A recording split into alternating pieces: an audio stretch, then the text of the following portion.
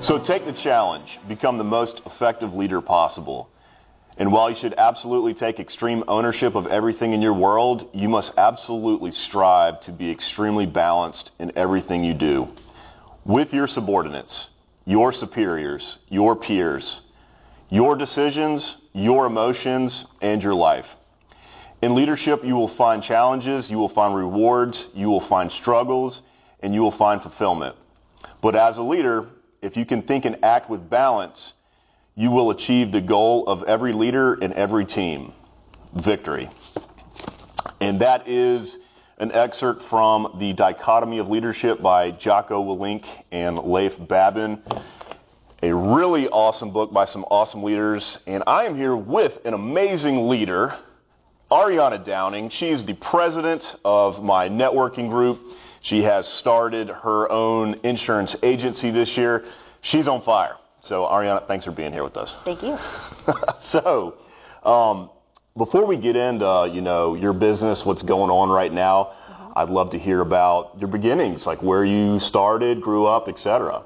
Yeah, so I was born and raised here in Irma, South Carolina. Never left. Wanted to leave, but ultimately decided to stay here for family. Cool. Love my family. Everyone loves their family, but for me, that is just something that's a pull. I'll never leave from them.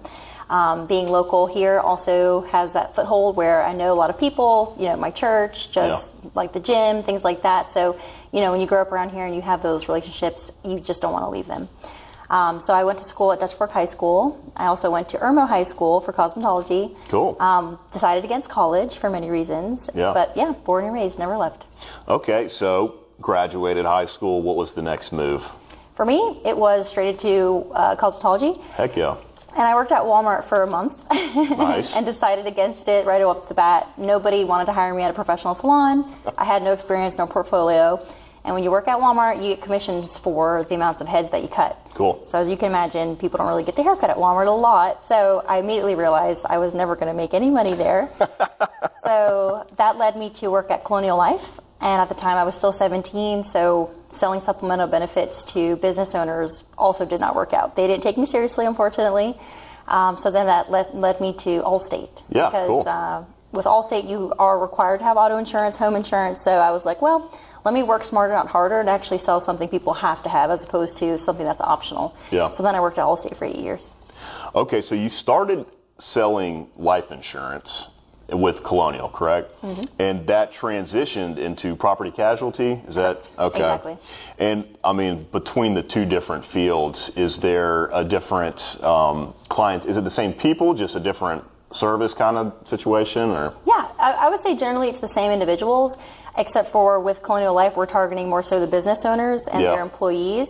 So you're offering that benefits package that has the life insurance, the disability, cancer, but you're competing against Aflac or some of the other major name brands. And a lot of times they already had that in place, so it was just difficult for them to get to switch. Yeah.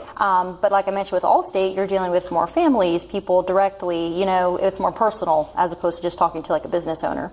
And obviously they have to have that auto and home insurance that's required, so a lot easier sale at that point. Okay, nice. Mm-hmm.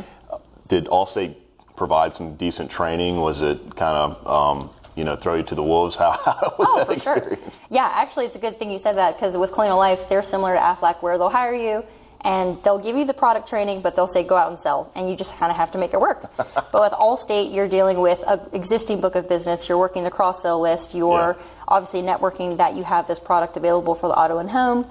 So there was a lot of training there provided to actually be able to reach families and things like that. And you're given leads as opposed to Colonial, no leads at all. Come up with your own. So just a different environment. Awesome. And what policies were you selling, like right out the gates in the beginning? Were they like, all right, we're just going to give you cars, or did you have the full gamut from the go? I was able to do everything at Allstate except for health insurance. You could do life, you could do commercial, but my bread and butter has always been auto and home insurance. Yeah. The life insurance piece, is more in depth, and the commercial, your liability is a lot higher because you're dealing obviously with businesses at that point. So at that time, being 17, he wanted me to focus on auto and home insurance. So how long have you been, you said you started this when you were 19 or 20? Or? I was 17. You were 17 when you started selling insurance? Yes. And so how long have you been selling insurance? At this point, as of May, it's been 11 years. 11 years. Mm-hmm. Wow. what changes have you seen in the market over 11 years? Well, I would say insurance is like a roller coaster. There's the highs and lows. Yeah. But with any business, COVID really had an impact. Yeah. And initially it was a positive impact because people were at home. They weren't driving often. They were, less claims, less accidents were happening. So we actually saw a lot of decreases in rates. Some companies even gave back money premiums to the client. But unfortunately, outside of COVID, with inflation, there's been an increase in rates because of the cost of cars, the cost of building materials, and obviously everyone's back on the road. So now we're seeing an influx in claims, influx in accidents. Interesting. And people are very eager to go out and explore the world now ever since COVID. So there's a lot of rate increases based off of that, for sure. Very cool. That is interesting. Yeah. All right. The current business operation you have, Downing Insurance Partners, correct? Yep. At what point did you start to feel like, hey, look, I'm ready to plant my flag? Well, how was that? Yeah, I think the turning point for me was like I mentioned, I never left because of the networks, the people that I knew here. Yeah. I just realized it came to a point where a lot of the business that I was writing was business I was generating on my own. Cool. I really didn't need the assistance of like maybe an employer or colleagues or coworkers. And I said to myself, I need to do this for me at this point. Because with insurance, like with anything, if you're working for someone, they're going to be taking a partial amount of that. Whereas if you're working for yourself, you're having the full benefit at that point. So I just said, I'm the one bringing everything in, so perhaps I should benefit from it, and I can run it the way that I think is best for the customer. A real entrepreneur. So, what's interesting? When you send me a referral, since we're in the referral network, the person you send me always speaks so highly of you, and there seems to be like a personal relationship. I feel like customer service is something that you have really, you dialed in on, and that's something that kind of gets lost these days. Can you tell us a little bit about how that kind of fits into your philosophy? Oh, for sure. I think, again, and one of the reasons I was wanting to own my own is because at that point I can determine how I'm going to handle a customer, which is more personalized. There's a lot of agents out there that they don't want to get involved when there's a claim because they don't want to say the wrong thing. Yeah. Or they just may get super busy to the point that they have, hundreds of customers, and they're kind of wanting to take a step back and employ someone to work with their people. And I think you lose the personal connection at that point. Not to say that's not necessary, because obviously once you get super busy, you want to make sure everyone's getting touched. But now that I own my own, I can remember everyone's name. I can remember their kids, their dogs, where they went to college. Cool. Just make that personal connection and tell them anything you need at all. I want to be your first point of contact. Yeah. Don't call Progressive or Travelers first. Call me, because I'll best be able to assist you at that point. So I think in doing that, it's because nowadays people are getting lost in social media or just calling these 1-800 numbers, and it's just not, I don't know, apparently it's not a thing anymore. A lot of people tell me, my agent never calls me back. And I've never been able to wrap my head around that, because it's like, how are you going to retain your customers if you don't actually call them back? So there you go. Yeah, well, tell me a little bit about operations now with the new system. Do you have new carriers, or kind of how are you operating? Yeah, so being independent, we've got multiple companies that we work with. We used to have more, but you talked about industry changes. A lot of companies have pulled outside of South Carolina. They've left. Oh. Because of wind and hail claims along the coast and things like that. We've just seen that a lot. I know as a roofer, you see wind and hail claims quite often. A lot of claims going on, yeah. So some of them, to mitigate losses, are pulling out of South Carolina. So that has reduced the amount of options that I have. Or a lot of these bigger companies are buying up the smaller ones and merging them actually with their companies to help with profit sharing and things like that. So I do have about 8 or 9 different companies that I can offer that are independent, not captive. But my day-to-day operation is really just, once I get a quote request, running it through all of the different carriers, price point, make sure all the protections are there, who's the most affordable, and then obviously offering that to the customer. Okay. Mm-hmm. And when is it good for a person to come to you, like buying or selling a house, or like at what point is like ideal time to shop that quote? Oh boy, yeah, this is a long one. I would say, to condense it, the best time to shop rates is really anytime there's some kind of change. So if you're adding a young driver, if you're purchasing a new vehicle, if you move even to a new zip code, there's going to be different rates associated with each zip code. If you have a claim is a great time to shop rates, because obviously you're going to see that increase with your current company. And all of these claims are reported to various, like LexisNexis or Clue. So if I'm running a quote after you filed a claim, sometimes that claim actually won't show up right away. So that might be a good opportunity to go ahead and save that money. Yeah. And it's a common misconception that you cannot switch while you have a claim. That's absolutely not true. Okay. As long as the loss occurred when you had that coverage with that company, they are obligated and legally have to pay for that claim. So some people get scared. They're like, I don't want to switch while my claim is going on, but I always let them know you absolutely can. And I'd also say anytime you see an increase, of course, because if you're seeing an increase, someone else is not increasing. So that's a good time to shop around also. Awesome. And how are you guys leveraging technology? Is there any opportunity to leverage, new technology coming out to kind of better serve the market? Yeah. I use a really cool link. I've looked at there's a couple of different 8 companies that do this, but basically it's a link that they've created that an agent like myself can pay for, where if the customer clicks on it, they then scroll through all the different companies, they click on their company, they log in, does not share the login, but it will share all their declaration pages. Okay. And then they can just simply pre-fill their date of birth, their driver's license numbers. But in the world where everybody is go, go, go, very busy, that type of technology has been great. Yeah. Because instead of maybe causing them stress, like, oh, I really don't want to try to get all my declaration pages together, or email these to you, I'm like, no problem. Text, email the link, send it to you, it sends it to me. And then I immediately start working on it. Okay, so actually getting a quote is just super simple. Yes, very much so. Okay. Yep, and it only does it in like maybe less than a minute. It does it for you. Yep. Cool. So going out on your own, did you have any fears, and like tell me a little bit about how that experience was emotionally? I know it can be terrifying. Yeah, it's definitely scary going on your own, of course, because you have that fear. What if I don't succeed? What if it fails? What if I don't get enough leads?